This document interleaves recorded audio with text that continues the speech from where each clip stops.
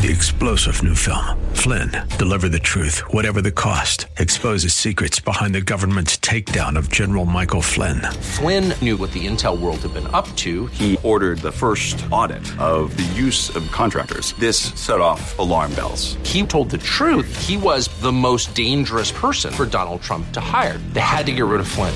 Flynn, deliver the truth, whatever the cost. Available now. Watch it today. Go to salemnow.com. salemnow.com.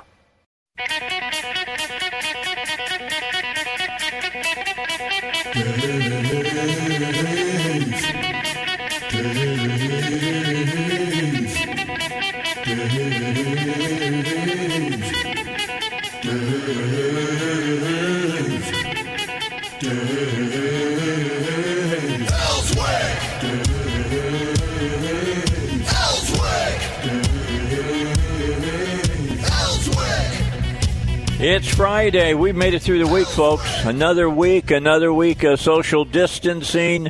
And I guess we'll find out today where the governor is on reopening this state up and what we meet as far as all the different phases and things of that nature. I was just having a discussion with somebody, and they thought that we would see some businesses reopen perhaps by Thursday, and that's good news. One of those businesses that may reopen are movie houses.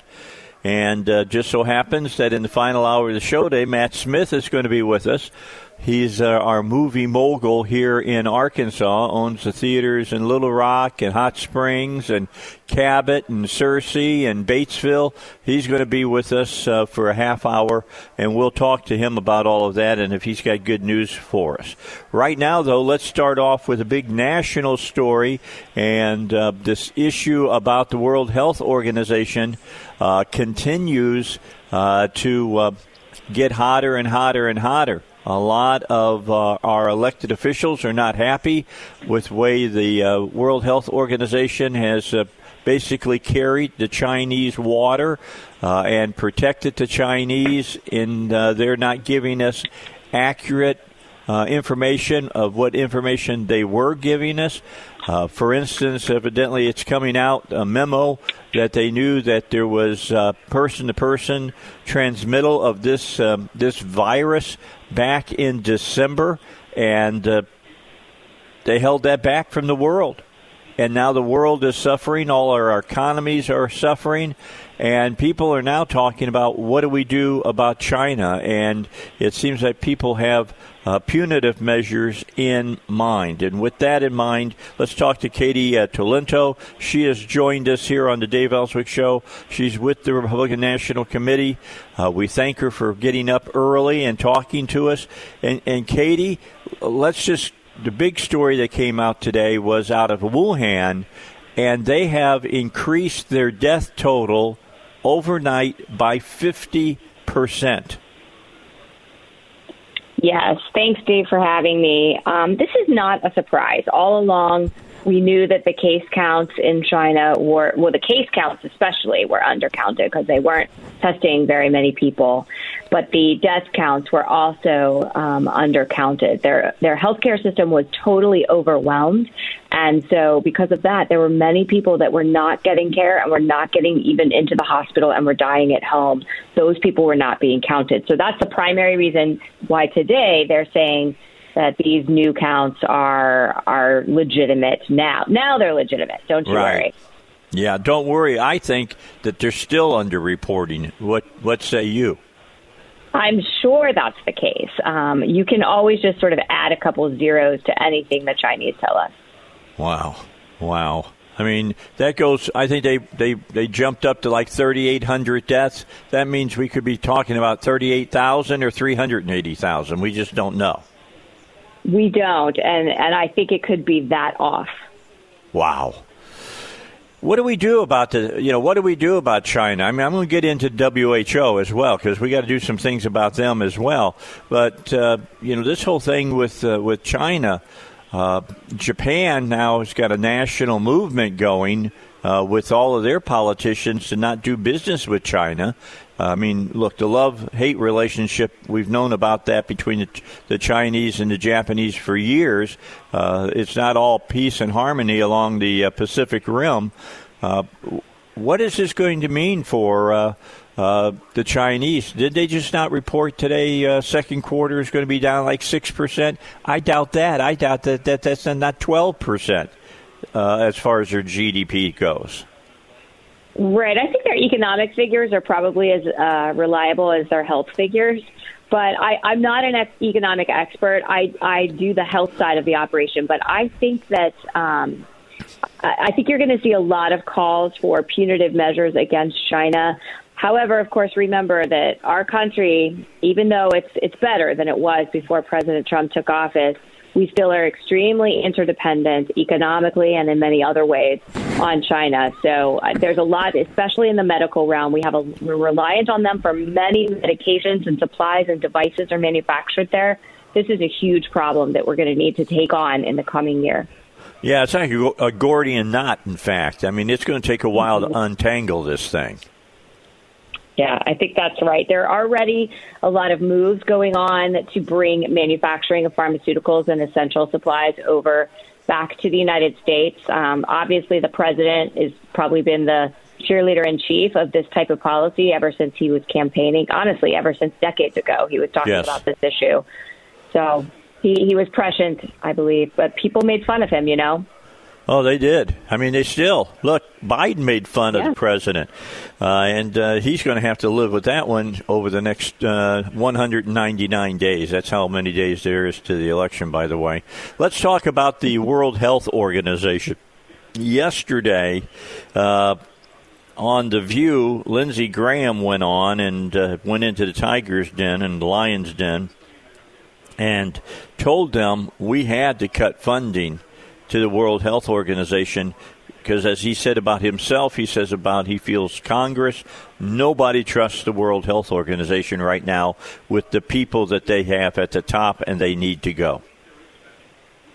Yeah, I think that's right. This is the culmination of many years of problems with the World Health Organization. I was doing oversight investigations in the Congress over a decade ago about their fumbling of the malaria drugs, pushing out obsolete and ineffective malaria drugs to children around the world.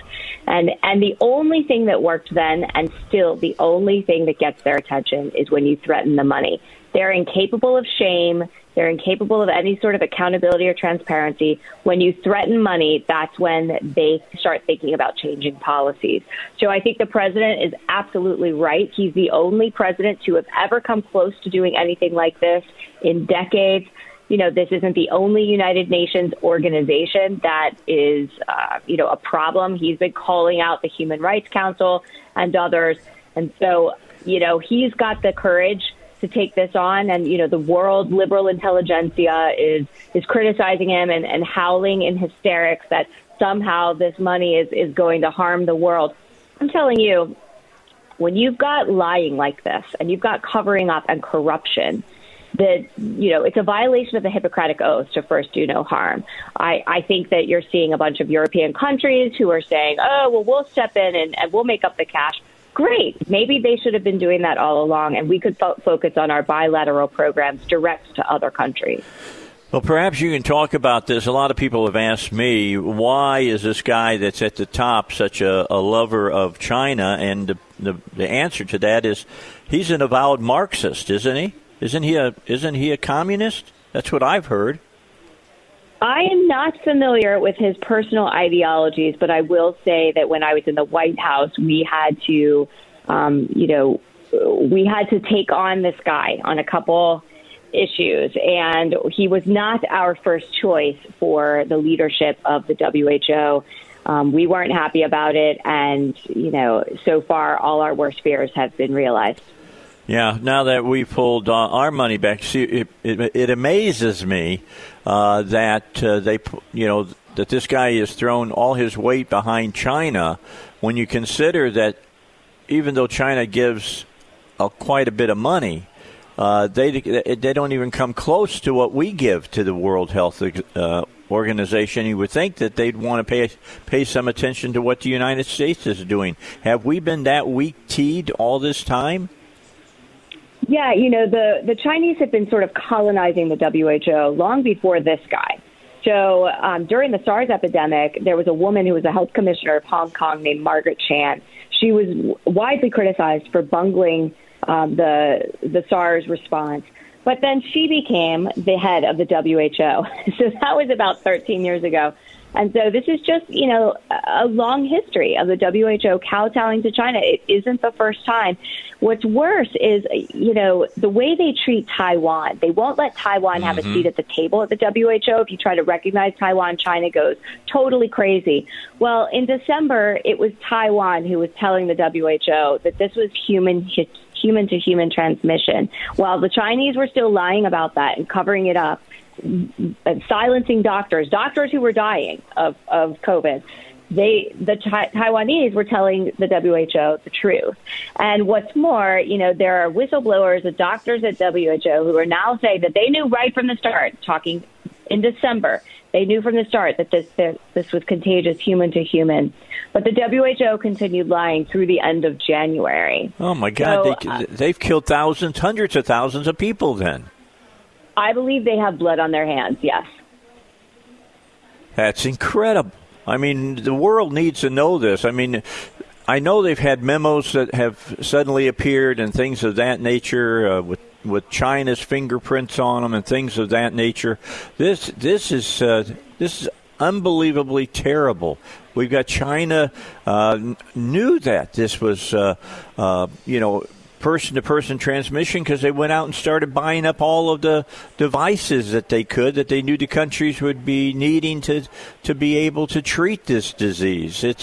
This is disgusting. They absolutely knew it, Dave. They sent in 2 special teams from Beijing to investigate what was going on in Wuhan.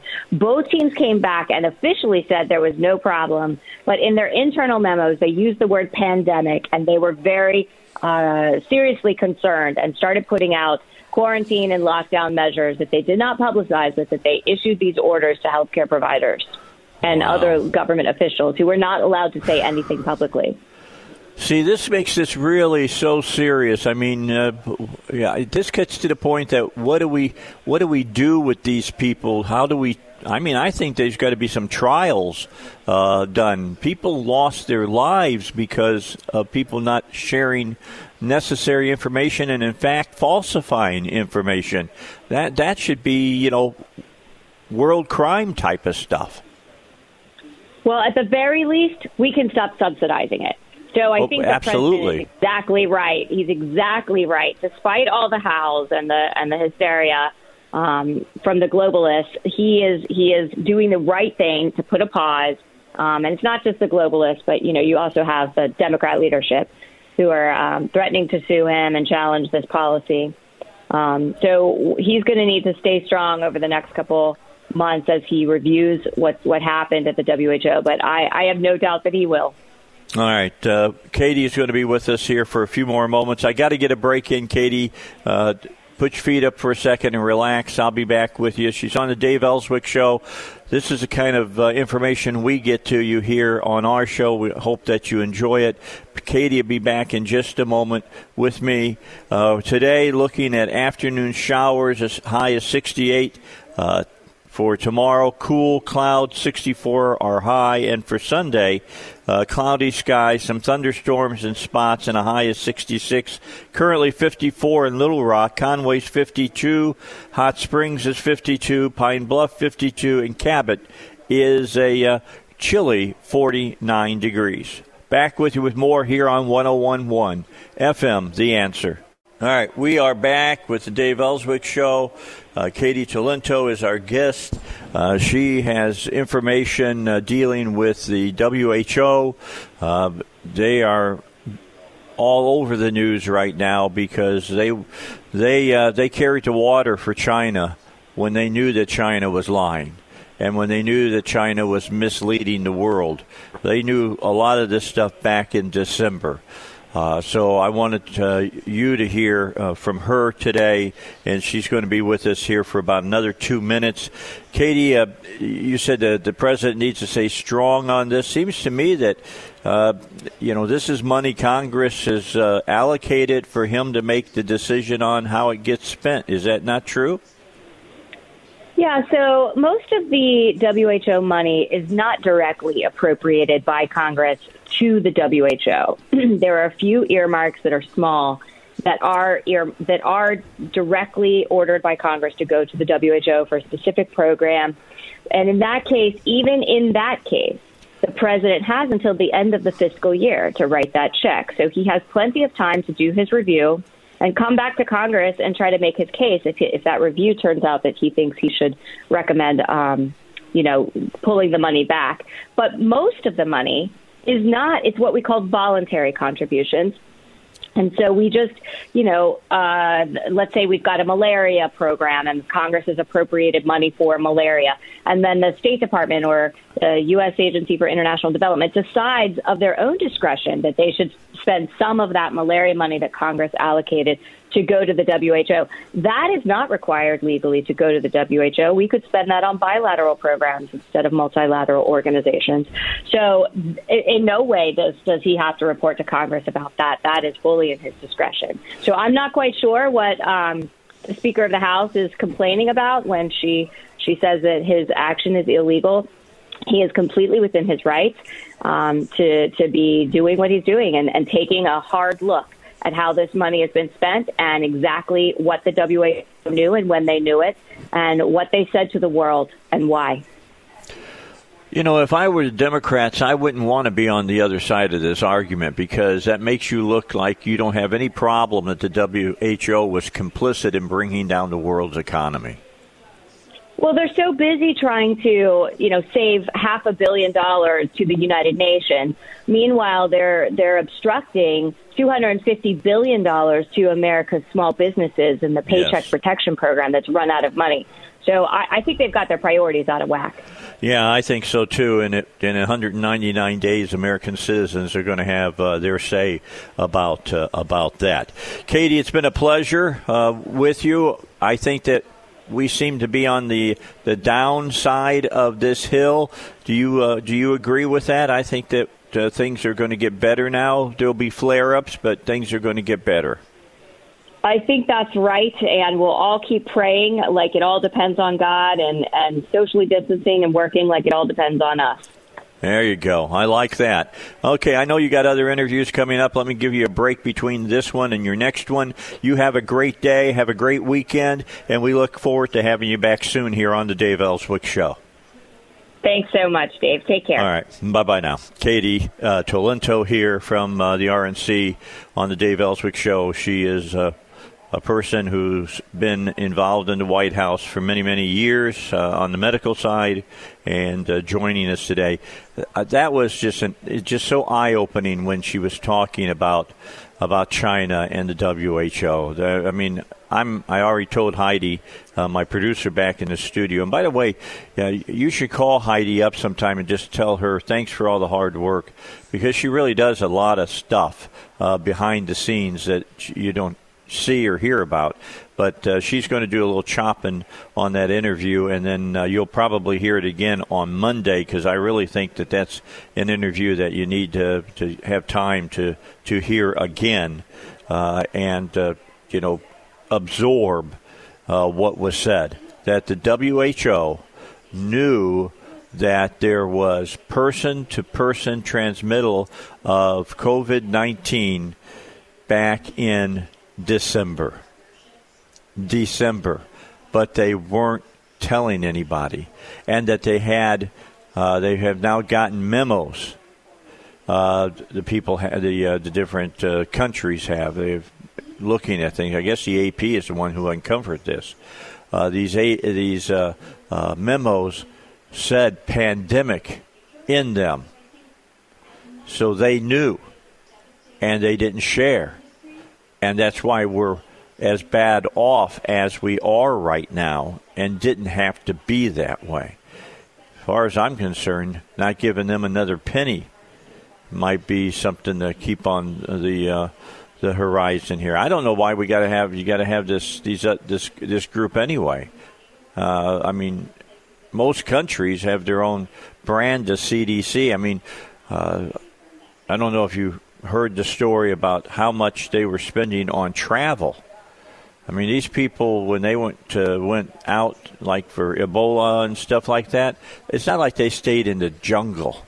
They were staying in the closest city, and they were staying in the most high rent places that they possibly could stay in. And it's just disgusting what they were up to. All right, coming up after the break at the bottom of the hour, we have another special guest to join us today.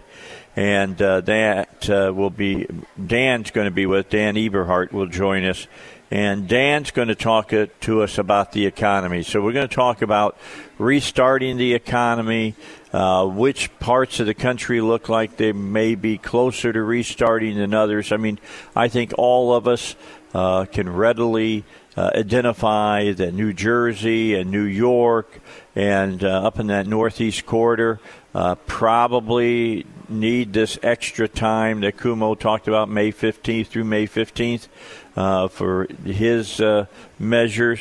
But the governor of Ohio last night said they're going to start releasing a lot of their hard hold on Ohio starting in another week and a half. All right, we've got to get your news. Let's get to news, and then Dan Eberhardt will be with us when we come back here on the Dave Elswick Show, 101.1 FM, The Answer.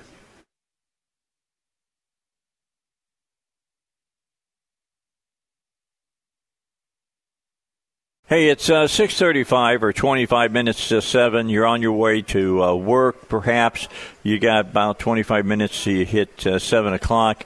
The high today is going to be 68 degrees, so it's going to be a pleasant day, although we may see a chance of an afternoon shower around tomorrow for your weekend. Cool, some clouds, some sun, 64 degrees for a high, and then Sunday, much better chances of rain, cloudy skies, thunderstorms in spots, and a high of 66 degrees.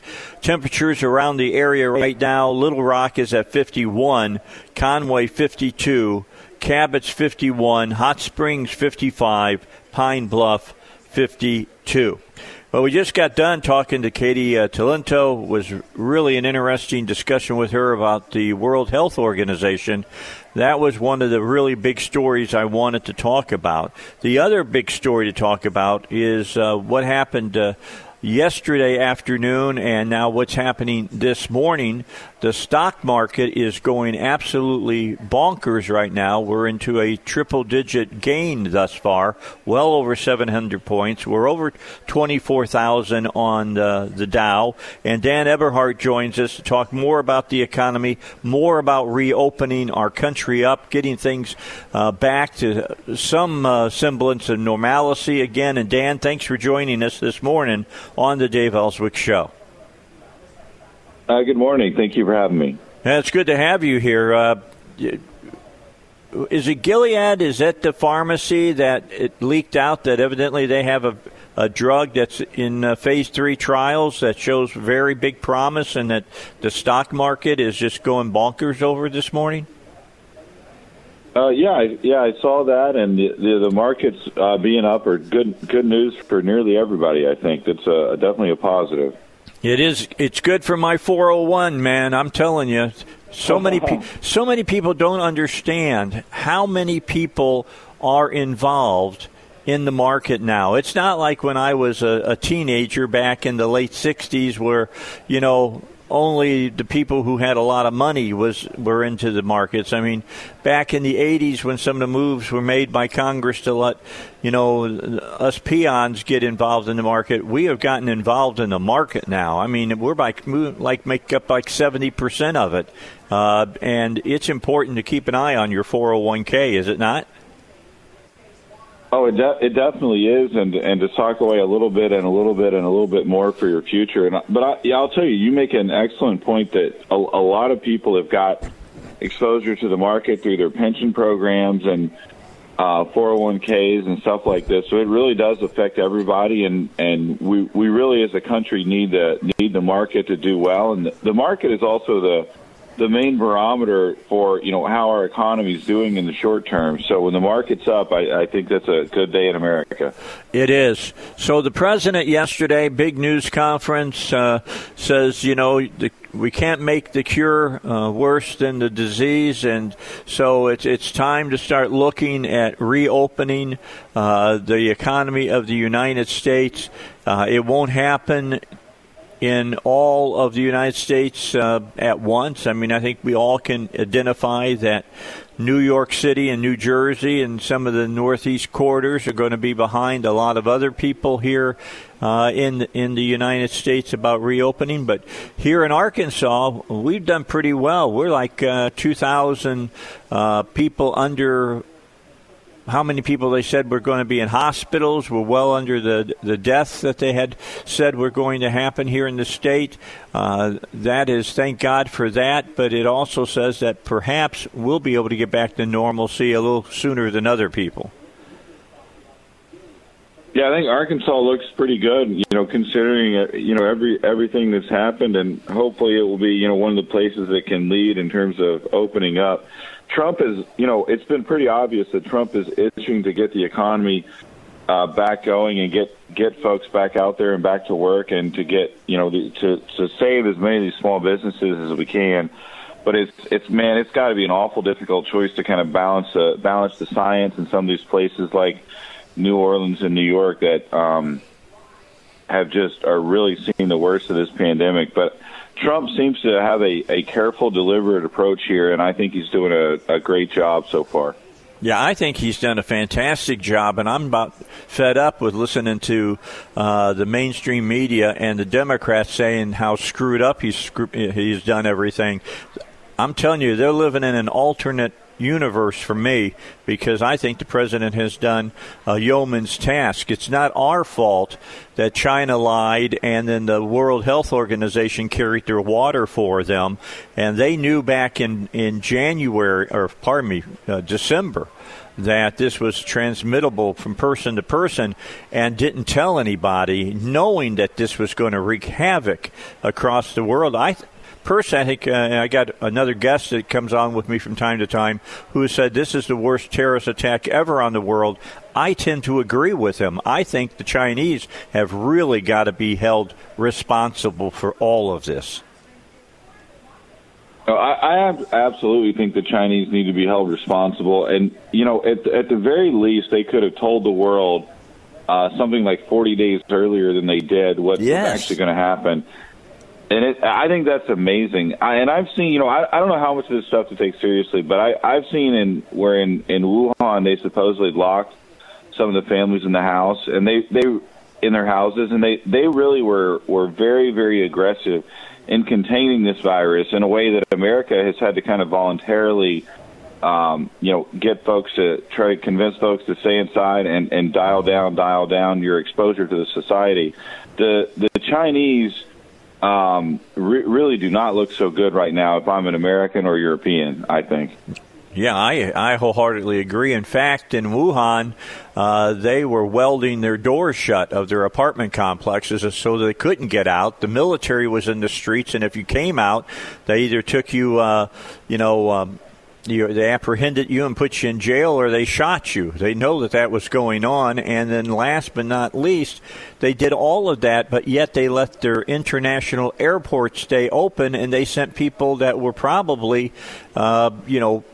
hot with this disease all over the world.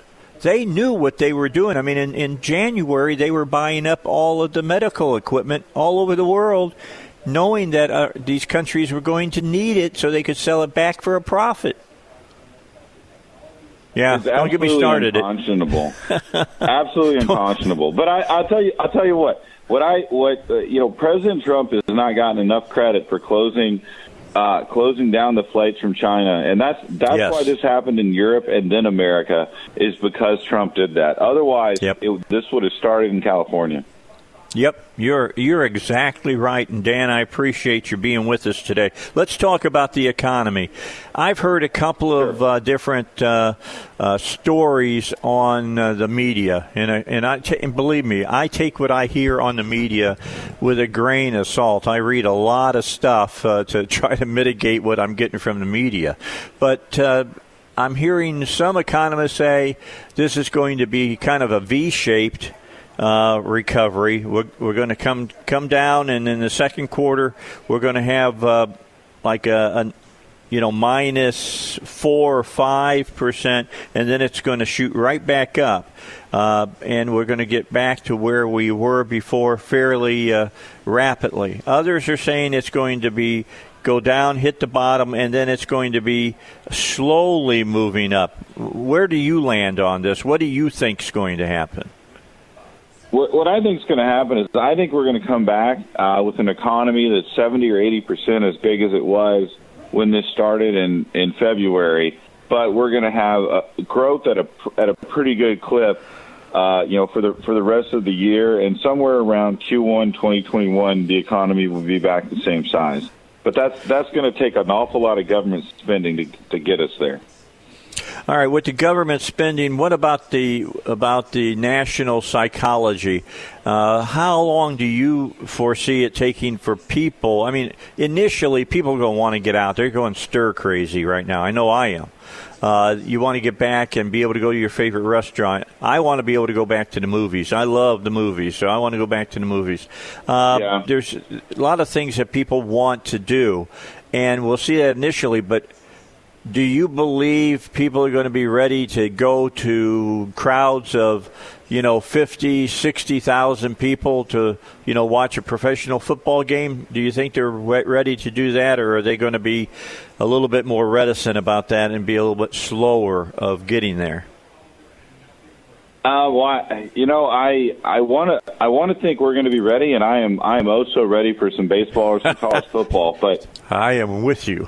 let me tell you. But I think that it's maybe going to be a bit cautious. And I was talking to somebody last night about concerts. I think they're in the same boat, and we're really going to have to see what they come up with. Or they, I think at first we might sit every other seat in a stadium or something, and they might try something like that. But I think it's natural to want to go to those things, so I think it's going to come back. But we may be in a new normal where we stand in line, 3 feet, 5 feet behind somebody, and everything takes a little bit longer. So I'm also wondering if this is going to date movies and date TV shows from their film kind of before coronavirus or after, and how that's going to look. Yeah, I agree with you. I got a guy coming on who's a big theater owner here in Arkansas in my 8 o'clock hour, and I want to know how this is going to change the way movies are viewed. Are we going to see more streaming for smaller movies and just see the big tentpoles movies in the theaters? Dan, I got to get a break in. Let's take a break. I'll come back. I can take about 5 more minutes of your time after that, and then I'll let you go. I appreciate you joining us today. Dan Eberhardt is our guest. He's talking about the economy. I've got some other questions for him as we return here on the Dave Elswick Show. It's 51 degrees in Little Rock, looking for a high of 68 today with some scattered afternoon showers. You're listening to 101.1 FM, The Answer. 10 minutes till 7 o'clock here on the Dave Elswick Show, 101.1 FM, The Answer. 51 degrees in Little Rock right now. We're going up to 68 with a possibility of a afternoon shower. Nothing major, just a quick, boom and in and out. Our guest is Dan Eberhardt. Dan is with us and talking about business. And I wanted to talk further with him about business, but instead of macro, let's look at micro. Micro is how many small businesses make up our business climate in the country. And the Democrats are not helping themselves right now, Dan, I believe. I mean, we got 199 days until the election now. The Democrats are holding up the Small Business Association's funding for their payroll protection plan that they had out there, the PPP, and also some of their other plans that they have. We've been having the SBA on and answering business owners' questions on the air, and yesterday, Mr. Haddock had to say that there was no more money right now, that the Democrats were holding it all up. What do you see that they're trying to do to benefit this country? Because that seems like this is hurting the country. It's hurt you personally with a business you have, you were saying. So I've got a small business with about 16 people that was denied funding because they're out of money, and that's just one example. I'm sure many people across this country are facing that right now, and that's just crazy to me that they can have all this rhetoric about being for the little guy and being for small business, and then they've gone back to typical politics as usual, which is, to get what you guys want to do, which is the right thing, we want this and that and this and that, and let's just spend yet even more money and not worry about the returns. And to do that at a time like this boggles my mind. I thought this would be a pretty easy plan for Republicans and Democrats to be on. Look, this plan is more popular than we thought. We need to top up this fund. I don't see why it's that complicated, but they're typical trying to hold it up by spending yet even more money on other miscellaneous things. Boggles my mind. Small business is so important. Since the Great Recession, 65% of all the net jobs that have been created by small businesses. Big businesses are in some ways the backbone and the connective tissue in the country. But small business moves America, and small business grows America. And those are people that take a chance on communities and take a chance on their local economy to do things.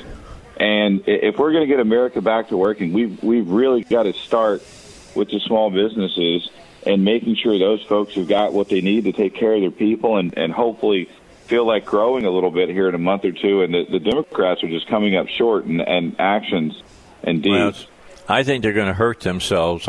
They're going to have to fold on this. They cannot continue to have this kind of negativity being ascribed to them. And, they think they want Biden to win. He ain't going to win if the Congress is being nothing but a big roadblock.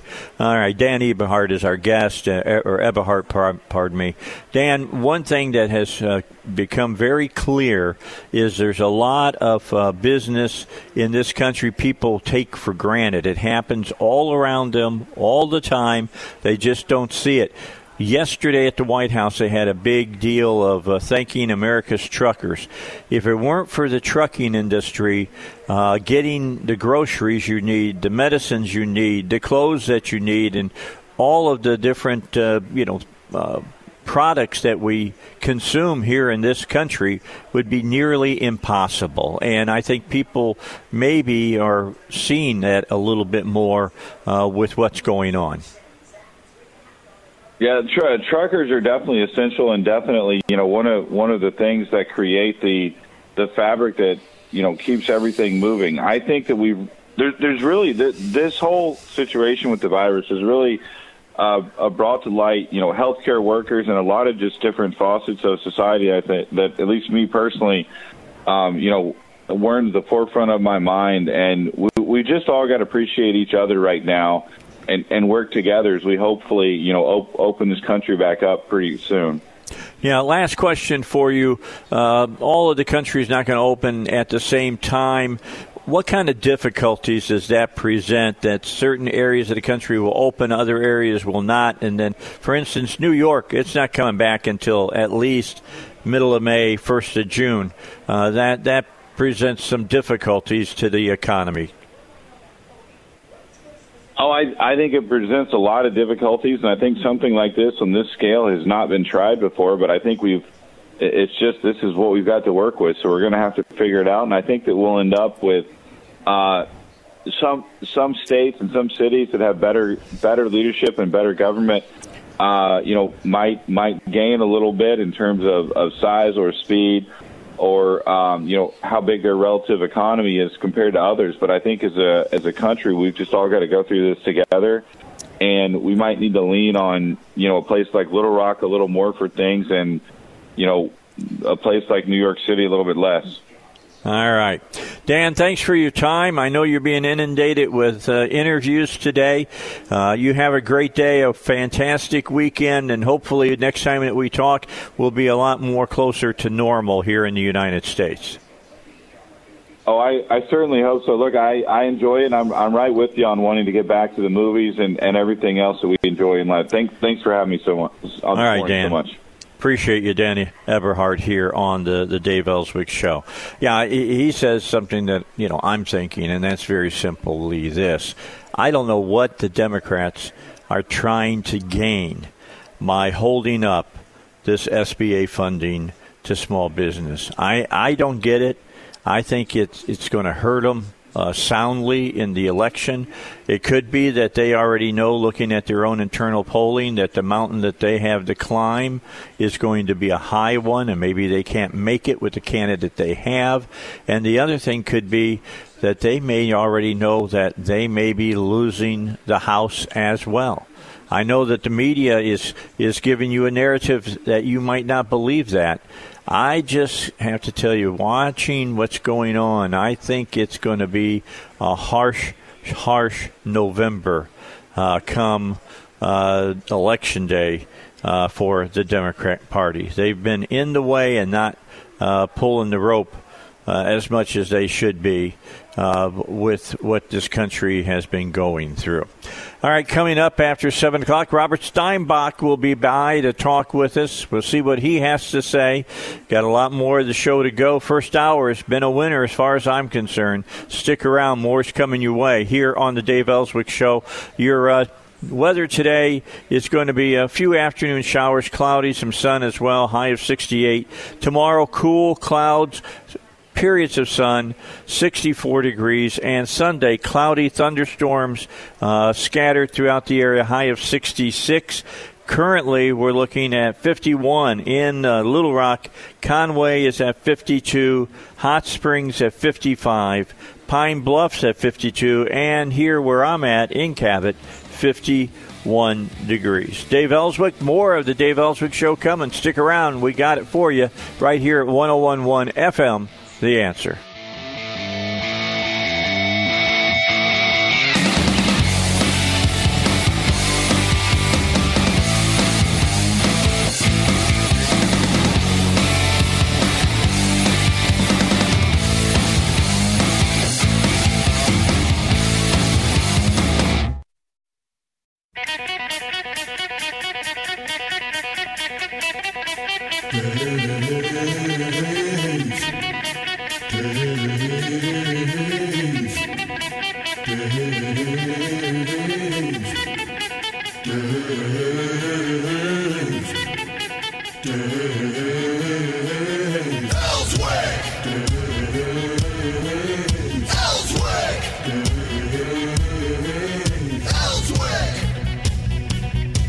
We have gotten into the 7 o'clock hour. You got 1 hour, less than that, 54 minutes to be exact, to get to your job by 8 o'clock. If you're going into work today, most of you are not. A lot of you are out, making your way around and got some things to do, and then we'll go back home and, do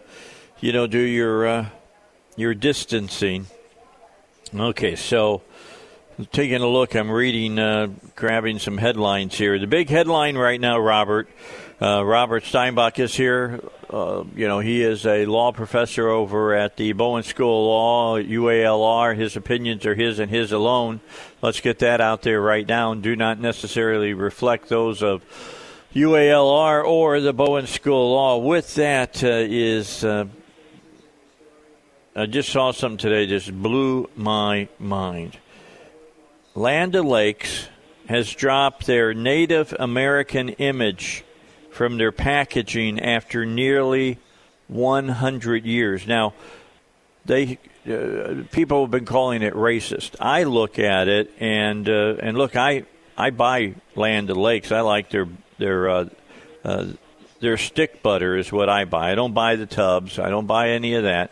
I personally buy the stick butter. I've got one of the old-fashioned butter holders made out of porcelain, the bottom filled with water. You put it in, you put stick butter in, and it stays good for a couple of weeks. Plus, it stays. A stick in my house doesn't last more than a day. It stays nice and soft, so you can butter your toast. You don't end up putting a hole in it when you're trying to butter it. But you've seen their logo, haven't you, Robert? It's Indian maiden, sitting there with this butter, kind of. She's holding it in her hands, and it says "Land O'Lakes," and it's got some pictures of forests around her and a lake behind her. They're calling that racist because it shows an American Indian, holding butter. How is that racist? Were there not Indians back in Minnesota during that time? Dave, I'm sorry that I've got to be the one that conveys the truth to you that you, as a white male, are biologically incapable, don't you see? Obviously, I'm channeling the uber left. Right. Biologically incapable of even understanding that because you are embedded in your heteronormative, majoritarian attitudes of inherent discrimination. Yeah. You know what I love about having you on the show? You can say that all in that legalese crap. Well, if you can, let me unpack that for you and your audience. It's a bunch of gobbledygook nonsense. Okay? Now, mind you, and I'm sure you agree, Land O'Lakes can do whatever they want with their labeling if they decide to update their labeling. But the notion, right, that if you show someone of a particular group and you use that in a mascot-like way, that's inherently racist, I just disregard. And I'll tell you, I'll give you proof that I'm not otherizing it, as the left likes to say as well. When I was in Poland, before World War II, Poland had the biggest Jewish population in all of Europe. 3 million Jews lived in Poland. I forget what the percentage of the Polish population that was, but a significant a lot. I'm going to guess 25%, 20%, I don't know, but it was significant. In any event, of course, after the war, virtually none. It went from 3 million to 300,000, and of that 300,000, some significant portion left Poland. So there are very few Jews in Poland now. And they have, if you go to like the bazaars, one of the things that you can buy that's sort of inherently Polish is a doll of a Jewish character, of the traditional Jewish garb. You see sometimes those Jews in America, they're known as ultra-Orthodox, with the all-black outfit with the hat. Yeah. And they sell those dolls that are supposed to be good luck charms. Okay, fine by me. Meaning, it's not done to say this is evil, right? And nor is Land O'Lakes putting that on their emblem to say this is evil. It's done in a positive representational way. I've got no problem with it in either place. Now, if people don't like it, they don't have to buy the product. If Land O'Lakes doesn't think it's good for business, they don't have to leave it on. But we're talking, you and I are talking about the underlying substance of the claim, and I reject the underlying substance of the claim. Yeah, I just saw this. I just happened to come across it just before we went on the air, and I said, it just amazes me. I'm surprised this country hasn't come apart at the seams, which as wussified as we have become now in America. I mean, I can't believe that there's been an overriding hue and cry to remove the butter maiden from Land O'Lakes products. It's got to be a very small minority, and it just amazes me that people bow down to this stuff. It's the ultimate expression to me of stupidity, just personally. I mean, in some respects, it reflects. I heard a great term fairly recently. I mean, several years ago, but in my life, that's fairly recently. And it was first world problems. Meaning, you're looking for a problem, like, oh, my bed is too soft, you know? That's true. Oh, That's true. My dehumidifier is not working well, right? And, oh, my butter label has a picture of a person who's a member of a group inherently. You are always such, and that picture in and of itself is somehow detrimental. Yeah, I mean, seriously, we're at a point in, and I've heard this talked about before, we're at a point in our culture, for instance, here in the United States, we have got it so good. I mean, seriously, when you look at what we have in the United States, we have it so good, we have to go out and look for the butter maiden to have something to complain about. Dave, it's in part driven by the claim of the left that this country is racist. That is a false claim, Dave. Now, they can say whatever it's a they false want. narrative. I agree. Entirely. And it's that narrative on which they want to build their ongoing leftist political movement. There's no doubt that there are racists in this country, as there are racists all over the world, and there will always be. We will not live in a world in which there is no racism. But it is a far cry to say that there are racists in this country to this is a racist country. Remember, Elizabeth Warren, one of the major candidates in the Demo-left campaign, was saying, and I dare suspect, continues to say, that our criminal justice system is corrupt from top to bottom. From top to bottom. I'm not saying it's ideal, because guess what? Anything human-made is not going to be perfect. We need to accept that notion, and in accepting that notion, we need to move towards the unattainable goal of perfection, meaning always trying to improve. But the notion that it's corrupt from top to bottom, that's part of this leftist narrative, this false narrative that America is inherently flawed, it's inherently racist. You know, that's that 1619 project from the New York Times where they have redefined reality. Redefined reality, Dave, to say this country was founded on and is based on racism. Nonsense. Yeah. Nonsense. I agree. I know you do. I know the you do. 1619 project is just plain BS. I don't even talk about it on the air because it's so ridiculous. But people, if I start talking about that several times on my show, my listeners would be saying, "What's wrong with you, boy?" I mean, seriously, there's something gone wrong between your ears. Yeah, I just think it here in America, we really have it so well that we have got to find something that we can bitch and moan about. Seriously. Got to have it. It seems like it's human nature. And you talk about the people, about slavery being, the way it is and the way it will be. Well, it's the way it has been. I mean, slavery has been a part of the not just the American, but the human culture from recorded start of history. Indeed, but the flip side, as you're saying, to be clear, is that it no longer is a fact of America.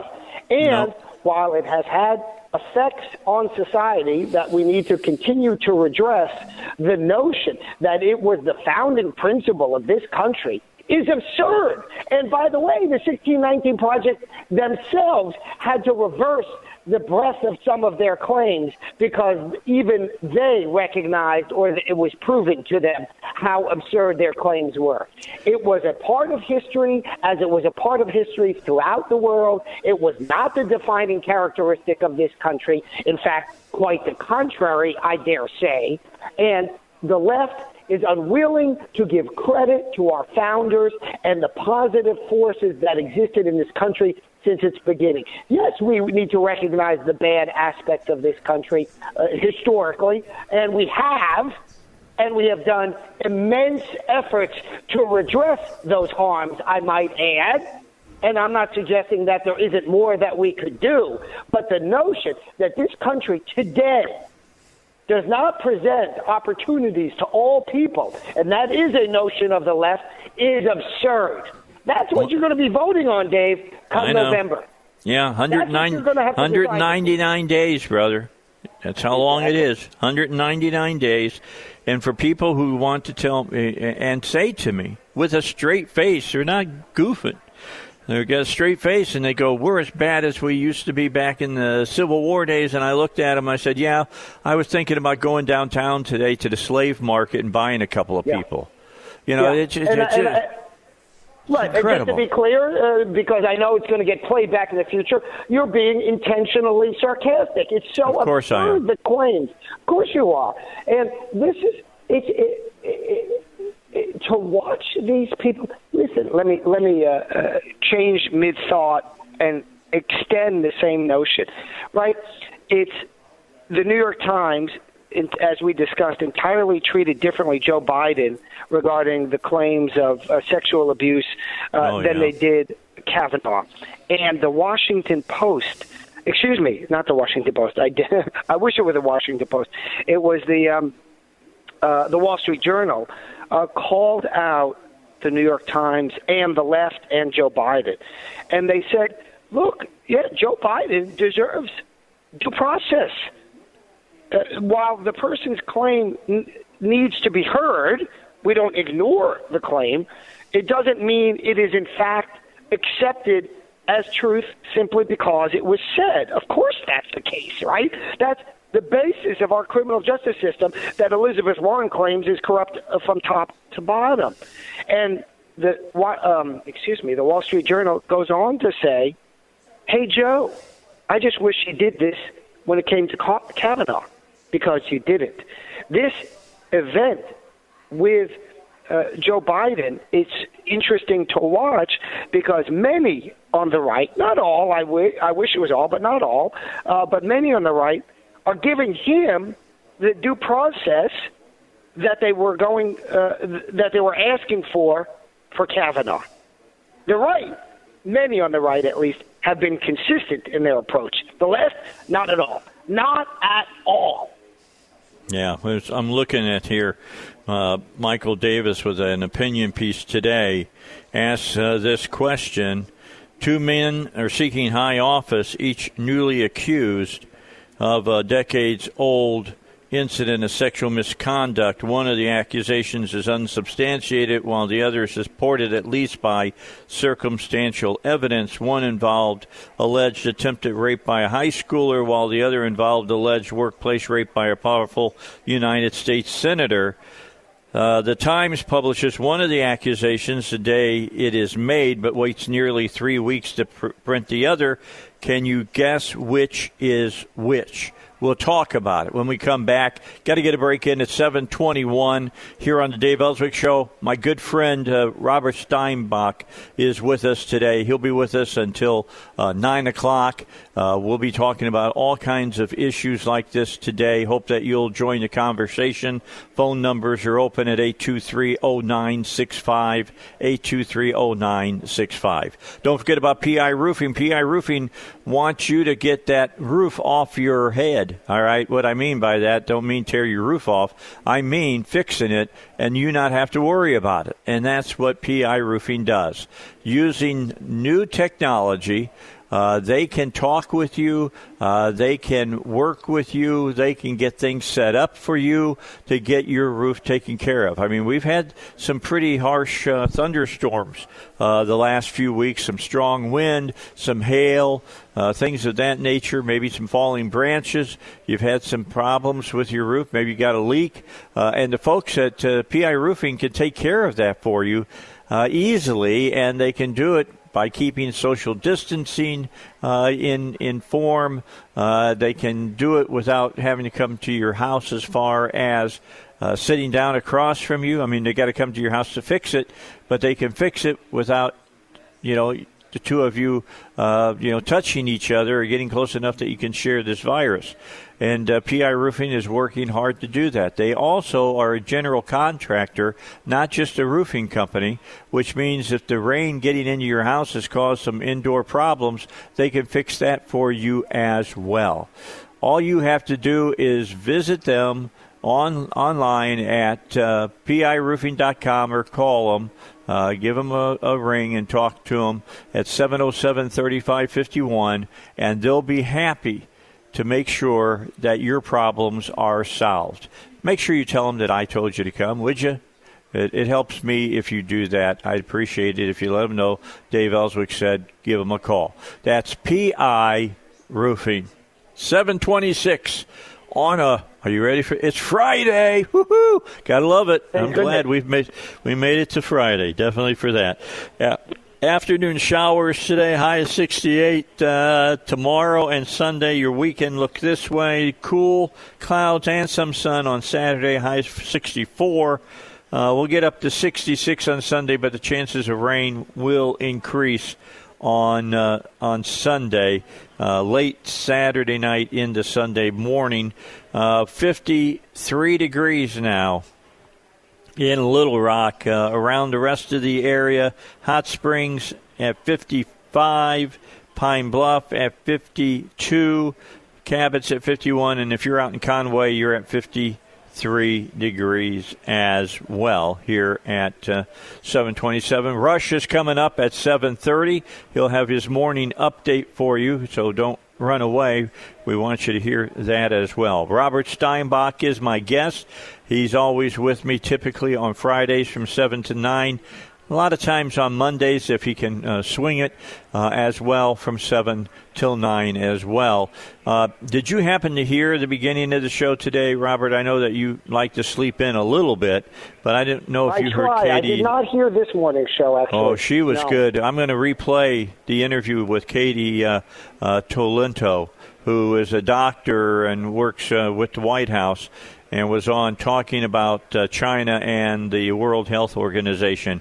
That was quite the eye-opener when you start looking at the timeline of the WHO covering for China. They knew there was person-to-person transmittal of the COVID-19 virus as early as mid-December of last year, 40 days before they let the West know that it can be switched like that. Just think of all the pain they could have stopped if they'd let everybody know. You got about 60 seconds here.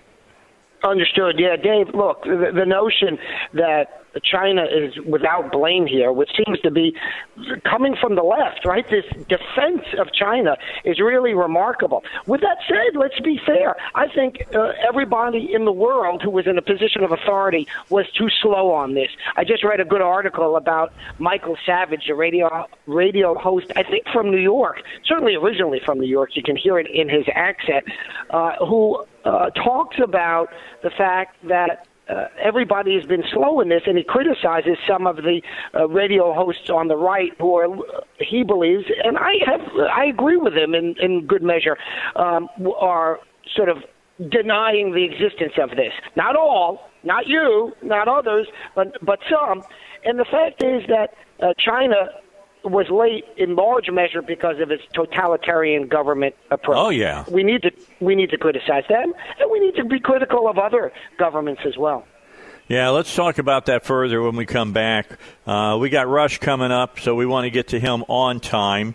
People want to hear what he has to say more than they want to hear what I have to say, but just by a little. Anyway, Rush will be up here coming up in 12 seconds, so stick around with us. Rush, and then more of Robert Steinbach, who law professor over at Bowen School of Law. His opinions are his and his alone. Here's Rush.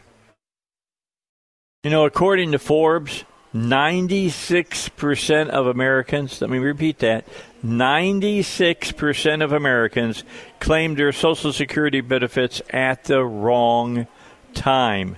And that can be costly to you. If you make that mistake, it can cost you on average $111,000 over the entirety of your retirement. Can you afford to lose that kind of money? I couldn't. I know that most of you can't. So you can learn how you could avoid this with a free Social Security analysis from David Lucas Financial right here in North Little Rock. Look, I know you got a lot on your mind right now. Maybe retirement's not one of the things on your front burner. But if you're getting close to going to take your Social Security, listen real closely to what I'm telling you here.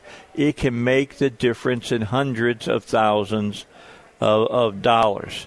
If you've saved more than $250,000, you have not filed for Social Security. Be one of the first 10 callers to schedule your free analysis now at 501-222-3315. This free analysis can be done over the phone or through video conferencing, which means you don't have to have David in your house and you don't have to leave your house to go to his business. Just call 501-222-3315 to get in line for this analysis. That's 501-222-3315. Investment advisory services are offered through the David Lucas Financial, an Arkansas registered investment advisor. Now, Heidi is back in the studio. We've got her in the studio. We found her. Yes, we did. We found her. Well, she returned to the studio. Easy. She found us. Bottom line, Heidi, we had been talking, Robert and I, about winning the lottery and being born in the United States of America. And I was just saying, last night I slept on a mattress. A lot of people in the world don't sleep on a mattress. They sleep on a dirt floor. I have central heat and air. I live in a nice house with a roof that keeps me dry when it rains and keeps me cool when it's hot, warm when it's cold, and keeps snow off of me. I got up this morning, had a bowl of Apple Jacks, sat down in front of the TV, watched Fox Business with Maria to start off the morning. My coffee was ready because I set it by a computer. It comes on in the morning while I'm still in bed. It's hot and ready to go by the time I'm up. And then I talk to you, tell you I'll be with you, at 45 minutes till, ready to go to do the show. I just went during the break and enjoyed during that time an ice-cold Coca-Cola. And I just thought to myself, we really don't think about how blessed we really are in this country. And I was just wondering, does that cross your mind at all during your days? I mean, that's just something that jumped in my head today. What about you? I agree. I think about the technology, how advanced we are as a civilization, as a nation, and as a world, frankly. Just thinking back to like the 1900s of, everything is so advanced now. And so that's mainly what I think about. I feel very, very lucky, very blessed. Yeah, I mean, I want everybody to do this. Homework assignment for Dave Elswick listeners. No matter where you are socioeconomically, I'd like you to think tomorrow morning when you get up how good you have it. I just want you to think about that, how good you have it. In when you think about the rest of the world. I mean, when you look at the rest of the world overall, we are light years in front of them. It's amazing. And I just... and so we want to bitch about things, so we complain about the butter maiden is racist, on Land O'Lakes butter. It's unbelievable to me. It really, really is. All right, we got 6 minutes till 8 o'clock. Enough on that. Let me just ask you, Robert, about the Democrats. The Democrats are holding up refunding this SBA program, the payroll protection plan that a lot of small businesses are depending on to literally keep them in business. I mean, it's not their fault that the government said that they had to close down. So it is the government's responsibility to help them make it through this difficult time. But the Democrats, because they want special interests to get extra money, are holding this program up and causing really pain that does not need to be there. What do they think that they're going to win for this? It can't be they think they're going to pull a bunch of votes out of this. Dave, it's often the case that I can't explain or even get in the minds of the Democrats to understand what they're doing. I'm not familiar with this particular issue, but remember, we have talked about on your show already previous days how part of this stimulus package or whatever we're calling it was $25 million to the Kennedy Art Center in Washington, D.C., to subsidize and fund the tuxedo-wearing, wine-swirling elites of the D.C. area when they go out to see the ballet or something else like that. Don't forget the cheese tasting. Indeed.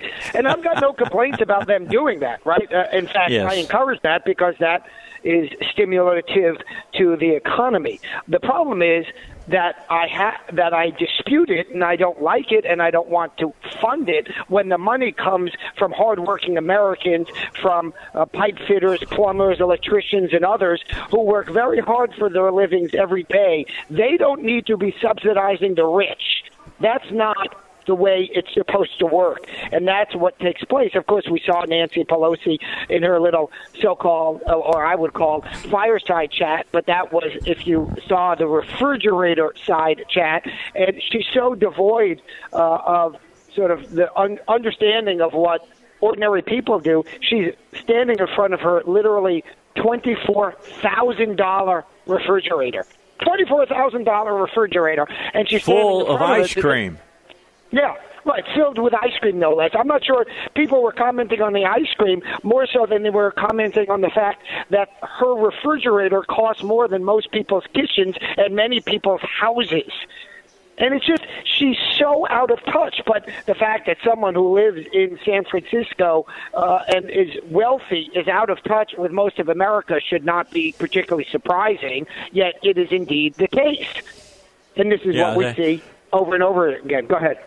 Yeah, that's like that moment when, George Bush the elder was in the grocery store and they misrepresented the story, but still where he was saying, wow, that's really amazing that you just run your produce across that and it reads how much it is and things of that nature. It's amazing what technology does. And they use that as a methodology showing how out of touch. It's amazing that the left-leaning media, and by saying left-leaning, and to tell you why they didn't do it, they could have said the exact same thing about Nancy Pelosi. And in Nancy's case, it would be correct. That's exactly right. Difference, right? Yep. Yes, absolutely. Unbelievable. Cool. Hey, listen.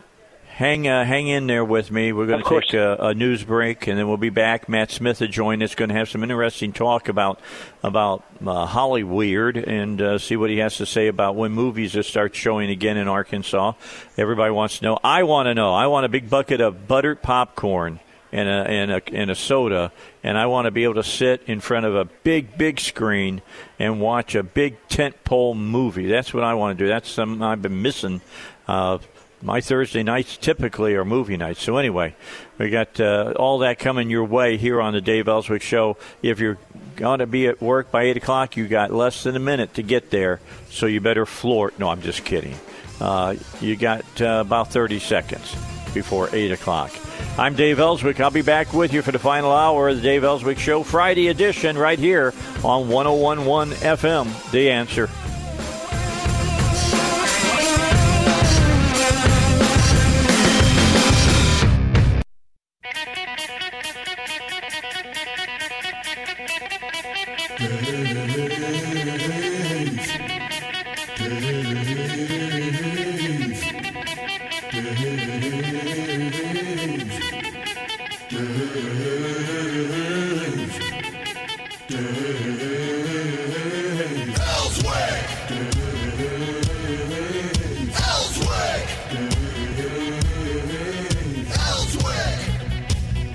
All right, let's get into the final hour of a Friday edition of the Dave Elswick Show. It is Friday. That's a good thing. I don't know what you have planned for your weekend, but I got some honeydew stuff that I got to get to. I got some leaves I still got to burn in the backyard. We've been repainting some chairs. Hopefully we'll take the top off the above-ground pool and refill it up and let the sun start warming it up. I don't foresee myself swimming in it for at least a few more weeks because I'm one of those people who like to have my pool water bath temperature. You know what I'm saying there, Matt? I like my water to be kind of warm. Are you that way? Yeah, absolutely. Yeah. I don't like to get into the water, and I look like I'm wearing an extra pair of earrings because other parts of my body have jumped up to my head. Hey, how do you feel about that, Robert? Do you like the water to be kind of tepid in your pool, if you had a pool? Yeah, Dave, some of us don't live in the luxury that you do, I knew that was coming. Faucets and Mercedes-Benz. So I'm afraid the only water that I'm dipping a toe into is a tub in my bathroom. I got to tell you, this is funny. I was sitting here. Linda has to bandage my foot, unbandage it and rebandage it twice a day. And she was doing it yesterday, and all of a sudden, I don't know why it happened, but I started singing, "Oh, Lord, won't you give me a Mercedes-Benz? All my friends have Porsches. I must make them." And she started looking at me, "What are you talking about?" And I said, "That's Janice, man. Come on." And so I brought it up. I brought it up on my phone, and I said, "Lord, won't you give me a color TV?" I mean, it's just a whole big minute and 37 seconds of very funny stuff. But anyway, for everybody who just tuned in, Matt Smith is here. He is the owner of the Riverdale 10, the Hot Springs movie theater, VIP cinemas, Cabot Cinemas, VIP cinemas, the Cersei VIP cinemas, and then for the life of me, I can never remember the exact name of Batesville. You're going to have to tell them that, Matt. It's Oaks 7 VIP Cinema. All right, the Oaks 7 VIP Cinema. So there you go. Yes. Yeah, he has been closed for several weeks now. And I had him on when he was closing, and this has been, Matt, a difficult time for you. Try to give my listeners and people who listen to you some of the things that you and you're kind of in a special situation because you have a lot of part-timers, and so you don't get a lot of government money coming your way. Bottom line, you've had it pretty rough here. Yeah, it's been tough on everybody in entertainment. Movie theaters shut down nationwide, obviously. And, concerts are shut down. Nobody's touring, nobody's playing. So anybody doing entertainment, and obviously both of those endeavors are crowd-based, it's been a tough go. Nationally, movie theaters started shutting down around March the 16th, really. Wow. They were shutting down. And concerts were getting canceled on that day as well. Now, I was able to keep my locations open about another week beyond that. But, when you get to the point to where they're telling you, hey, you can only have 10 people in the building, becomes impossible to do something like that. Sure. I don't really understand how a place like Dillard's was allowed to stay open. I guess Dillard's in Arkansas are still open. They are. Yeah, I don't know how you can do that. That doesn't make a whole lot of sense to me. They're not selling groceries. They're not selling medicine. They're not selling gasoline. And we all know there's more than 10 people in any Dillard's that's open today. You're going to have more than 10 employees there to open a Dillard's. So how are they open? Doesn't make a lot of sense to me. But essentially, yes, if you're following the guidelines or they're specifically enforcing guidelines on you, then, you get down to 10 people, you got to close up. And it's been brutal. I mean, it's been brutal. On a national perspective, most movies now have been moved to July. And so they've taken the July and August movies, moved them to Thanksgiving and Christmas. They've taken the Thanksgiving and Christmas movies and moved them into 2021. And they've taken the movies that were supposed to open in April, May, and June and moved them to July, August, and September. Most of the big national chains now are talking about opening in July because that's going to be the first round of major blockbusters being released. So that's kind of the way the movie industry is leaning at this point. Not even trying to show a movie in May and June, it looks like, for the majors. Wow, that's really amazing that they're going to wait that long. But you got to think that some of the major markets like New York and L.A. and places like that, the real big metroplexes that are there and the movie theaters that are there, probably will not be open until getting back to reopening their businesses until the beginning of June, the way they're talking now. And this rollout across the nation, I think here in Arkansas we're going to be lucky. We'll find out. I guess the governor will talk about it today. But we could be seeing some businesses, and those businesses might be some of yours, Matt, that will be opening maybe as soon as next Thursday. Well, on a national level, you're talking about the number one theater in North America. The top grossing location is the Empire 25. Okay. Which is in New York City, Manhattan, Times Square. That is the number one grossing theater in the United States and Canada. The number two location is in Burbank, California. That's the number two top grosser in North America. So when they've closed down the Los Angeles area and they've closed down the New York City area until further notice, and most of those states as well, then those big major chains, they're not going to open because they can't use their busiest screens. And if the major chains aren't open, Hollywood is not going to release any new movies. Right. It's weird. I've got a drive-in in Belleville, Illinois, and wanted to open there. It's a drive-in, so you come in your car and you just got your family unit in your car that you're living with anyway. Right. You're not going to be in contact with other people. You turn your radio on to hear the movie. You sit in your car and watch the movie. Normally you would visit the concession stand, but what we were going to do is just allow you to contact the concession stand with your order, and then we're going to have somebody bring it to your car. Oh, cool. And hand it to you. So essentially you come into the drive-in and you just sit in your car. You do nothing else. You're not going to come into contact with anyone other than the person walking from the concession stand to your car who's going to wear gloves and a mask, okay, and hand you your concession order. Governor would not allow the place to open. Wow. Governor, would not allow the Belleville, Illinois drive-in to open. So it's kind of weird how these different jurisdictions are interpreting these things or what they're trying to do. It's almost like some of these politicians just want to force things to be closed and just cripple the economy. Doesn't make a lot of sense to me. I don't get that. Luckily, in Arkansas, it seems like Asa Hutchinson has taken more of an open-minded approach and has tried to allow people to go to work more so than we can see in these other states. Now, when you look at Montana, Wyoming, Idaho, North and South Dakota, if you think those states need to be under a stay-at-home order, you've just simply never been there. Yeah, you don't understand what's going on there. That's the reality. So it's been kind of crazy. I'm anxious to see what Asa Hutchinson is going to do.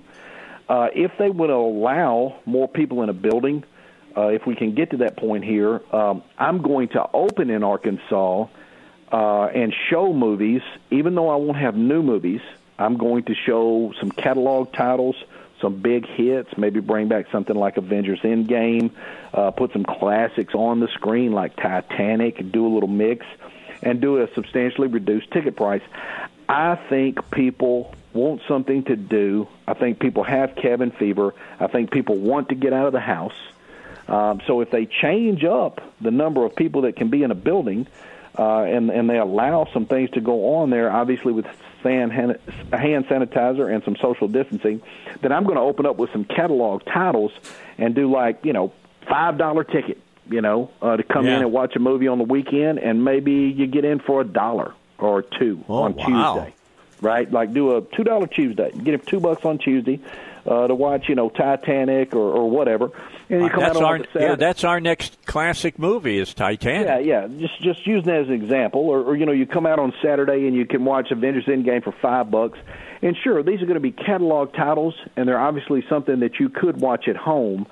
But if you're sick of being in the house, come out, sit in a nice recliner, grab you some hot, fresh popcorn, get you some chicken tenders or cold beer, see it on the big screen with the awesome digital surround sound for $5, or maybe a couple bucks on Tuesday.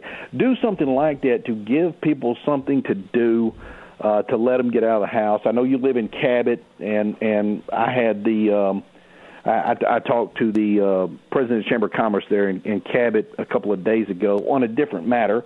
And by the way, they're open. They're there. The Chamber of Commerce is open in Cabot. You can stop by their office or whatever. They're still conducting business. And she said, yes, absolutely. She thought people would come out, thought it was a good idea, and thought it was more of a community service situation. And definitely that's what it would be.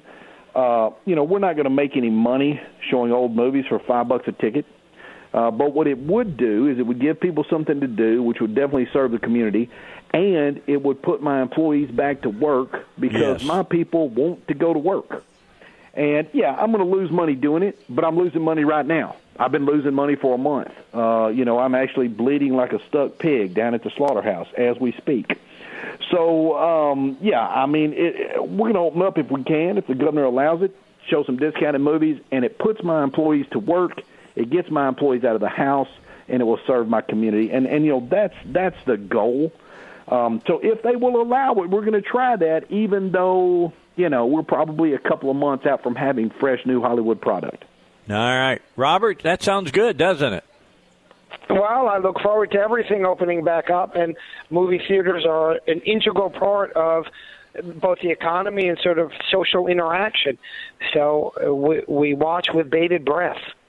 Yeah, I think I'll make sure I'll go to the next Dave Elswick classic movie myself to see Titanic and listen to the whole movie until I hear the Wilhelm scream. Because it's in there. It's in there. I know exactly where it's at, in fact, from watching Titanic several times.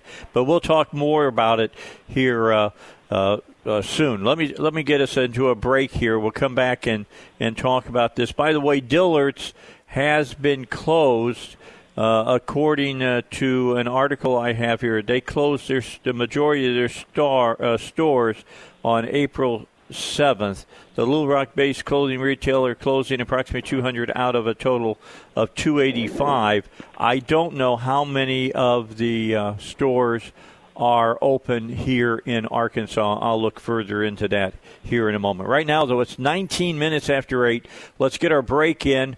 Matt Smith is here. He is our movie mogul of Arkansas. He's telling you what his days have been like for the last few weeks, and they've not been nice. We'll talk further about the movie industry in general. Robert Steinbach is here as well. We got a lot more to discuss on the Dave Elswick Show, 101.1 FM, The Answer. Continuing the Dave Elswick Show on a Friday, Matt Smith is with us from all the VIP cinemas here in Central Arkansas. He is the owner of those cinemas, and he joins us today. Of course, sitting in the background talking with us as well is Robert Steinbach. And we've got about 7 minutes left here with Matt. Matt, let me ask you, bring us up to date of what you know, because you stay in touch on all of this, of where the movie studios are. I mean, all I can tell people is that the stuff that I have read is that all the production basically for movies, for Netflix, Amazon, national TV, all of that has basically shut down. Now, it's not going to be just a flip of the switch to get that all started again. So when they can start up again, what are you thinking it's going to take before we start seeing some of this product everybody has been aching for starting to hit the theaters again? Well, you've got some people out there that mistakenly think that movies are just going to start showing up on video on demand. There's some junk out there that will. I mean, if you've got, some crap motion picture that you were going to have a hard time getting people to leave the house and go to a cinema and buy a ticket to anyway, yeah, you're going to dump that on video on demand, and try to generate a couple of bucks. You're definitely going to do that. But as far as these other movies, I mean, Hollywood releases 2 to 4 films to movie theaters every Friday. And so these movies that were supposed to come out in March, April, and May, they're still in the pipeline. They're just going to hold on to those films and date those to open when movie theaters are open again and the general public is back to more of a normal life. So the calendar is just moving forward. In a lot of ways, that helps because when you're talking about production and things like that being shut down, they are. And this would be the time of the year where people would be going in and tweaking the sound, doing some editing, trying to rework, maybe reshoot a scene or two for a movie that was going to come out at Thanksgiving or Christmas. That would be going on right now. That's right. Something that's going to be 6, 8, 9 months out. So with that process shut down, they're going to take the Thanksgiving and Christmas movies and move them into 2021 so that when things gear back up, they can finish up that last bit of editing or whatever and get the final cut of that movie done. So you'll see that happening. And since these other movies that are in the can, as they say, they're already done, move them into early summer and move your late summer movies into the holidays, and you fill up the last 6 months of the year. So yeah, I mean, production is shut down, but there is product in the pipeline. They're just moving that product further back to get on the other side of this virus. They'll gear up fairly quickly. You're talking about people want to go to work. People don't want to be at home. People want to get out there and do their job. So you're going to see films coming, films hitting the screen. You're just getting a delay. You're taking the new Top Gun movie and you're moving it from the summer to Christmas. You're taking the Disney Thanksgiving movie and you're going to move it to spring break next March, and you're taking one of the Disney kids summer films and moving it to Thanksgiving. So that's how they're going to fill those gaps. But it's people want to go to work. I mean, nobody wants to be at home. If you get out there and you like your job, you're trying to get out there and you want to get back to it. Now, you were talking a lot of politics earlier, which is what your show's about. There's a lot of criticism about the way the president has handled some things and the way the Republicans and the current administration has handled the virus and handled what's going on. A lot of criticism of that. A lot of Democrats and liberals beating that up. What I don't hear is a different idea. Yeah, I agree. I don't hear, I don't hear Joe Biden or Nancy Pelosi or the Chuck Schumer guy or anyone that is a Democrat or liberal or outside the administration tell me what they would do different. They just tell me how bad what Trump is doing is, but they're not giving me a different idea. Yeah, they don't have a different idea because the president, I believe, has done a good job with a very untenable situation. Nobody was expecting this to happen. Yeah, I don't see how this Biden thing is a good deal. And you and I have talked about this before. I'm not a fan of Trump's style. I'm not a fan of the way he talks. I'm not a fan of the way he speaks to people. But I'm not voting for the guy for him to be my buddy. Right. I don't expect him to come over and get in a swimming pool, as you were talking about swimming pools earlier, and eat a barbecue sandwich with me. I just want the guy to do his job. Much like the same reason I pick a dentist or a doctor or a mechanic, I want them to do their job. So, when you're voting for president, you're not voting for someone that's going to be your friend. People need to realize that. And I don't know how going back to the Obama years is a good plan. I mean, 2008 through 2016, things were just blah. I mean, things weren't horribly bad like they are now because of this virus, but you were just kind of blah, day to day, year after year, somewhat, as Jimmy Carter would say, a malaise. A malaise was upon the land. Yes, hey, Matt. We had 8 years of that. That's what Obama gave us, 8 years of a malaise. I tell you, 2017, 2018, and 2019, those 3 years, best 3 years ever in my business. Best 3 years in the history of my business, and the best 3 years anybody that I know owns a business ever had. All right, got to hold you up because I got to get to Sean Hannity. Thank you, Matt. Call me when you know exactly what's going to happen. We'll let everybody know. I'm back with Robert in just a moment here on the Dave Elswick Show. We move back into the Dave Elswick Show with 24 minutes remaining here in our show. Before I get to the story about Gilead Pharmaceuticals and this new drug that they have and some information that leaked out that wasn't supposed to get out, but it's really good news, I I wanted to talk to you, Robert. Robert Steinbach is here. He, of course, is a law professor over at UALR, Bowen School of Law. His opinions are his and his alone, not necessarily those of the school or of the university. But I want to talk to you something we talked to an economist today about.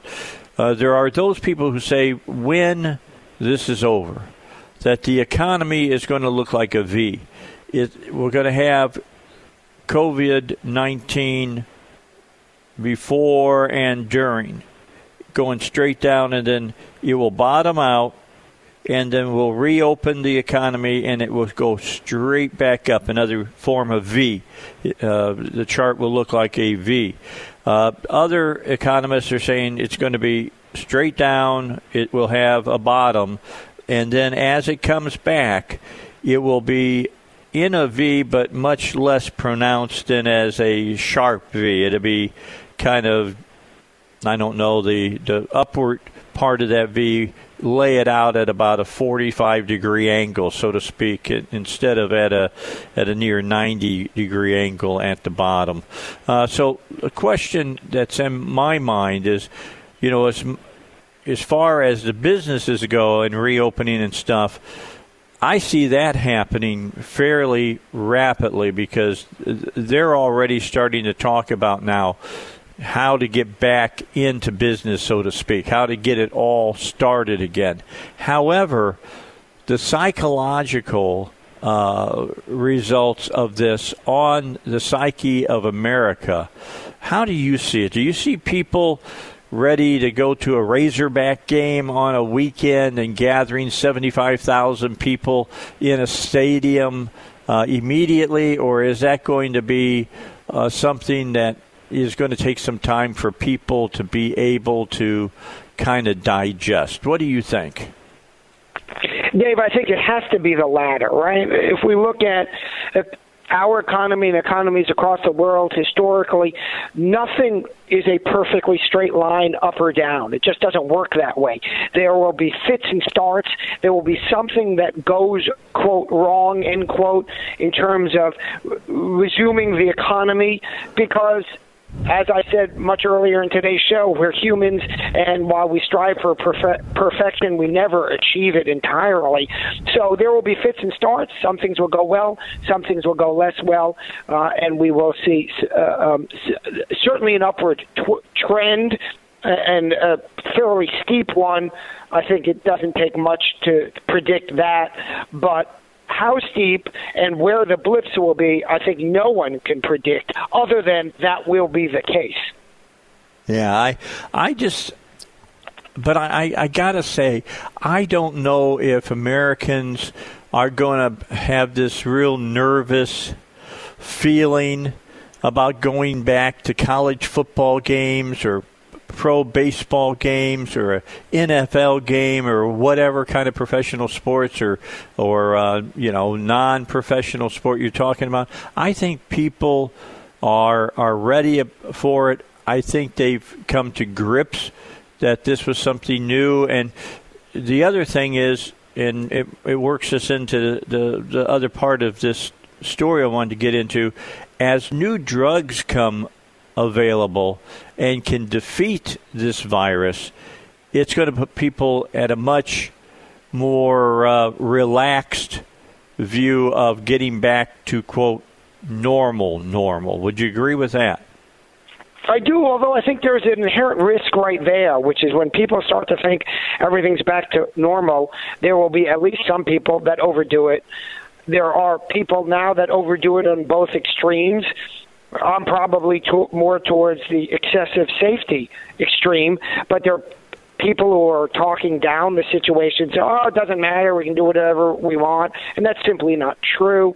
And you will see some of that when we start to get back into normal, and there will be a spike upwards. I'm not saying this is a fairly common notion at this point, some spike upwards of transmission, and that's a problem. So I wish people would step into it cautiously and move forward in terms of resuming economic growth and interaction, but with a cautious and I think many people will, and I think some won't. And that's where we are going to see some blips, because we'll see an upward spike, and then people will retrench as a response to that. Okay. I think when you look at this new Gilead drug, if it pans out the way it's starting to look as it's being worked on in Chicago, this kind of stuff can go a long way in breaking through and getting us to, quote, and I use this, I'm putting up air quotes in the air here, normal, faster than where we're at right now. This new drug that they're using, they've used it on people who are in really bad shape. I mean, these are people that were literally on death's door, and they began giving them this new drug. It immediately knocked out their fever. This is an antiviral drug, by the way, by Gilead Pharmaceuticals. It brought their fever down immediately. It destroyed the respiratory problems all of these people were having, and all of them. Now, granted, small group, about 30 people, over a course of a couple of weeks. All of these people were released from the hospital in 7 days. That's incredible. Well, Dave, as you likely know, part of the problem with the COVID disease is that a good portion, but not everybody, of the population has an excessive immuno response to it. And so then the body starts attacking itself as opposed to the virus.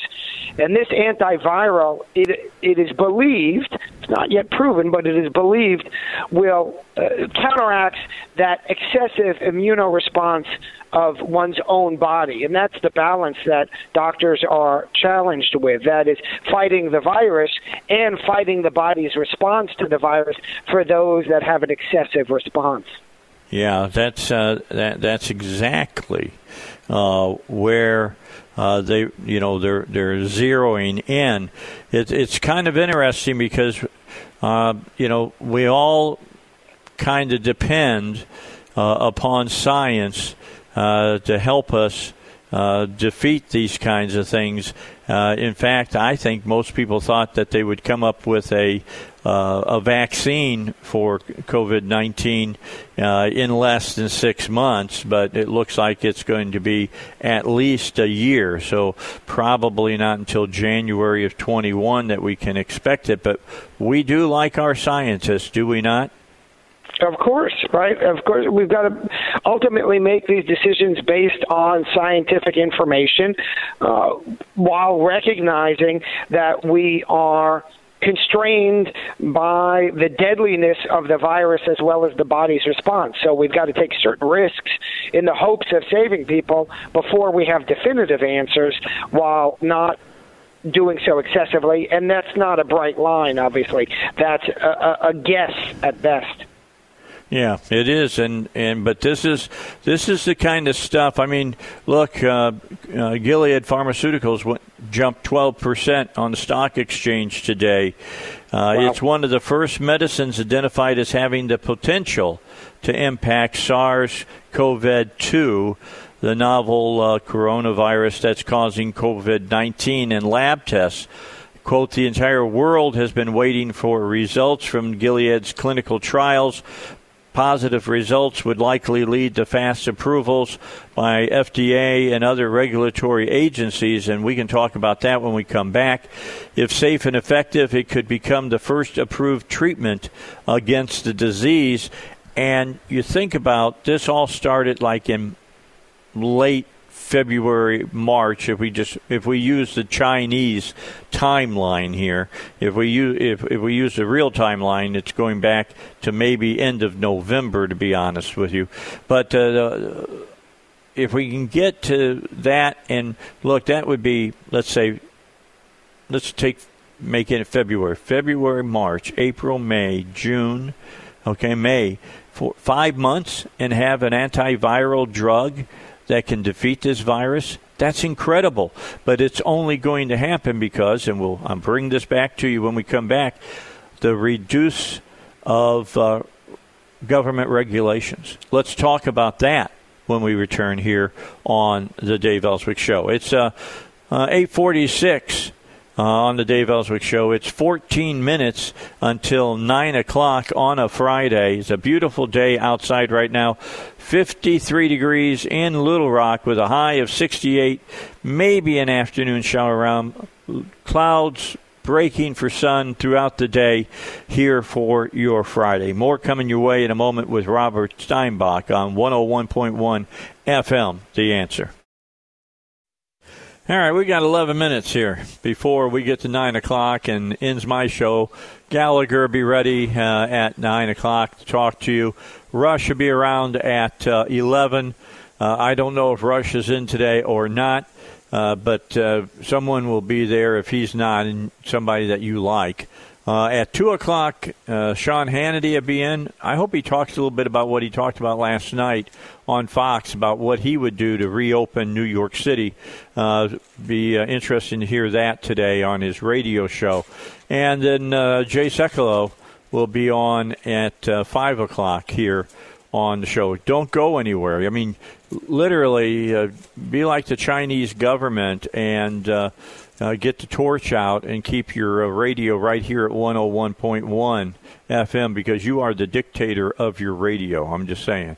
Just keep it right here at 101.1 FM. Do you like how I worked that in, Robert? I thought that was pretty good, huh? Well done, my friend. Well done. Anyway, let's go back. Let me read a... Just to be clear, you guys have a real powerhouse. It's amazing how you have lined up all of these, and starting with Dave Elswick in the morning, and I mean that sincerely, all these powerhouse conservative players on one station. It's really remarkable how the stars have aligned, and that's frankly not giving due credit to the management at your office, but the bottom line is, wow, you can turn on your station in the morning and never turn on anything else, no TV, nothing, and have a fully informative and entertaining day. I agree. That's the way we want it to go. People will tell you the day that I heard that we had signed Rush, I was having a big party in my office. Then I heard they came to me and said, "Hey, listen, Sean said he'd like to come back, but he wants to be live," and I relented. Look, I kept Sean Hannity on tape delay for years because my show was on when his show was on. Right. I finally decided I'd go ahead and do mornings again. It's been 30 years, but I decided to do mornings again. And to be honest with you, it's been a great move. I think my show is better now than it was in the afternoon. It's really, really good. We get big guests on in the mornings. Don't we, Heidi? We get some big guests on here now. We sure do. I mean, today was a perfect example of that in the first hour and 6 o'clock hour. Because at 7 o'clock Eastern, those people are up and they're already at their day, and I can get them on, and I'm out of their way then. I want to go back and talk about this Gilead thing. They took 113 at the Chicago hospital, 113 patients had severe COVID-19, near death, and were given this antiviral medicine in a very closely watched clinical trial, and people wanted to see what happened. They were really, really very interested in this, and they saw rapid recoveries in fever and respiratory systems with nearly all patients discharged in less than a week. The name of the drug is Remdesivir. It was one of the first medicines identified as having the potential to impact SARS-CoV-2, or COVID-19 as it's known, in lab tests, and now they're trying it on humans. The entire world has been waiting for results from the Gilead clinical trials. Positive results would likely lead to fast approvals by the FDA and other regulatory agencies. If safe and effective, it could become the first approved treatment against the disease. The University of Chicago of Medicine used a total of 125 people with COVID-19 in Gilead's 2 Phase 3 clinical trials. Of those people, 113 of them had the disease severely. We're talking on, breathing apparatuses and things of that nature. All the patients were treated with daily infusions of this antiviral. Quote, the best news is that most of our patients have already been discharged, which is great. We did have 2 fatalities, said Kathleen Mullane, the University of Chicago infectious disease specialist overseeing the studies for the hospital. Her comments were made this week during a video discussion about the trial results with other University of Chicago faculty members. It was recorded, and that recording got out to a group called STAT, who obtained a copy of the video and then reported on this. The outcomes offer only a snapshot of the effectiveness. The same trials are being run concurrently at other institutions as well. This could be huge news, Robert, huge news. And then on top of that, buried in that story is one of the things that we've talked about many a time, and that is getting rid of a lot of these ridiculous long governmental restrictions that keep new drugs from coming to market at times. And certainly in those instances in which patients can't wait, right, which there's a high likelihood of death. And so risk is more appropriate in that context because the potential upside is very large and the potential downside is not that great given the alternative likelihood. So those are and Trump has been espousing that view. That's a philosophy, has been espousing that view for the longest time, well before the coronavirus began. He talked about that regarding cancer treatment. He said, why don't we allow more experimental treatment? Now, you get your hucksters, your snake oil salesmen, that's a real risk. But as long as we have some sort of constraints where we're going through some sort of scientific process and those that are offering these solutions have some form of credential to support their contentions of potential benefit, I think that we should allow, as Trump has suggested, patients to be making that risk assessment instead of bureaucrats. Yeah, I mean, we passed a bill here in our state that allowed people to try experimental drugs. If a drug company had a drug and it was available, a person could give their okay to try it, even though maybe the FDA had not approved it. And I think that's the way it should be. You shouldn't have to wait on a bureaucrat who maybe their life isn't on the line, but yours is. Exactly. That's exactly right. And so that's what we need. We need to empower individuals to make choices. We need to inform them of the risks that are associated, but we need to, as a general matter, empower individuals to make choices. All right. Spokesman for the Chicago hospital made a final statement saying that their first 400 patients' results are locked, and what that means is that they're going to release all those results here in this month. And we should have a much better feel about how this is working out. Here's what I can tell you from what I read. Fever, non-existent within 12 hours. Respiratory duress, people who are on ventilators, within 24 hours are off of ventilators. And the majority of these patients within 6 days are released and are symptom-free. Unbelievable. Unbelievable. This is really amazing. All right, Robert, I'll let you get gone and get ready for your weekend. Have a great one. When we finally are released from our home confinements and stuff, I'll be having a barbecue here at the Elswick estate, as you like to so call it. And we'll all get together and have hamburgers and hot dogs and things. Heidi, you'll be invited as well. And everybody get together and we'll all tip a few beers and say, boy, isn't it great to be alive in America. With that said, have a great weekend, Robert. God bless. Talk to you later. Robert will be back with us on Monday at 7 o'clock. He'll be back to talk with us. I will be back with you Monday. We will repeat an interview that we did with Katie Tolento, a doctor, talking about the WHO, the World Health Organization. If you missed that interview, you won't want to miss it coming up on Monday. I'll play it in the 7 o'clock hour. We got other guests that will be coming as well. Senator Cotton will join us sometime next week as well. I'm done for today. I will see you tomorrow at 9 o'clock for the Car and Truck Doctors. Until then, you have a great day. Enjoy it here on 101.1 FM.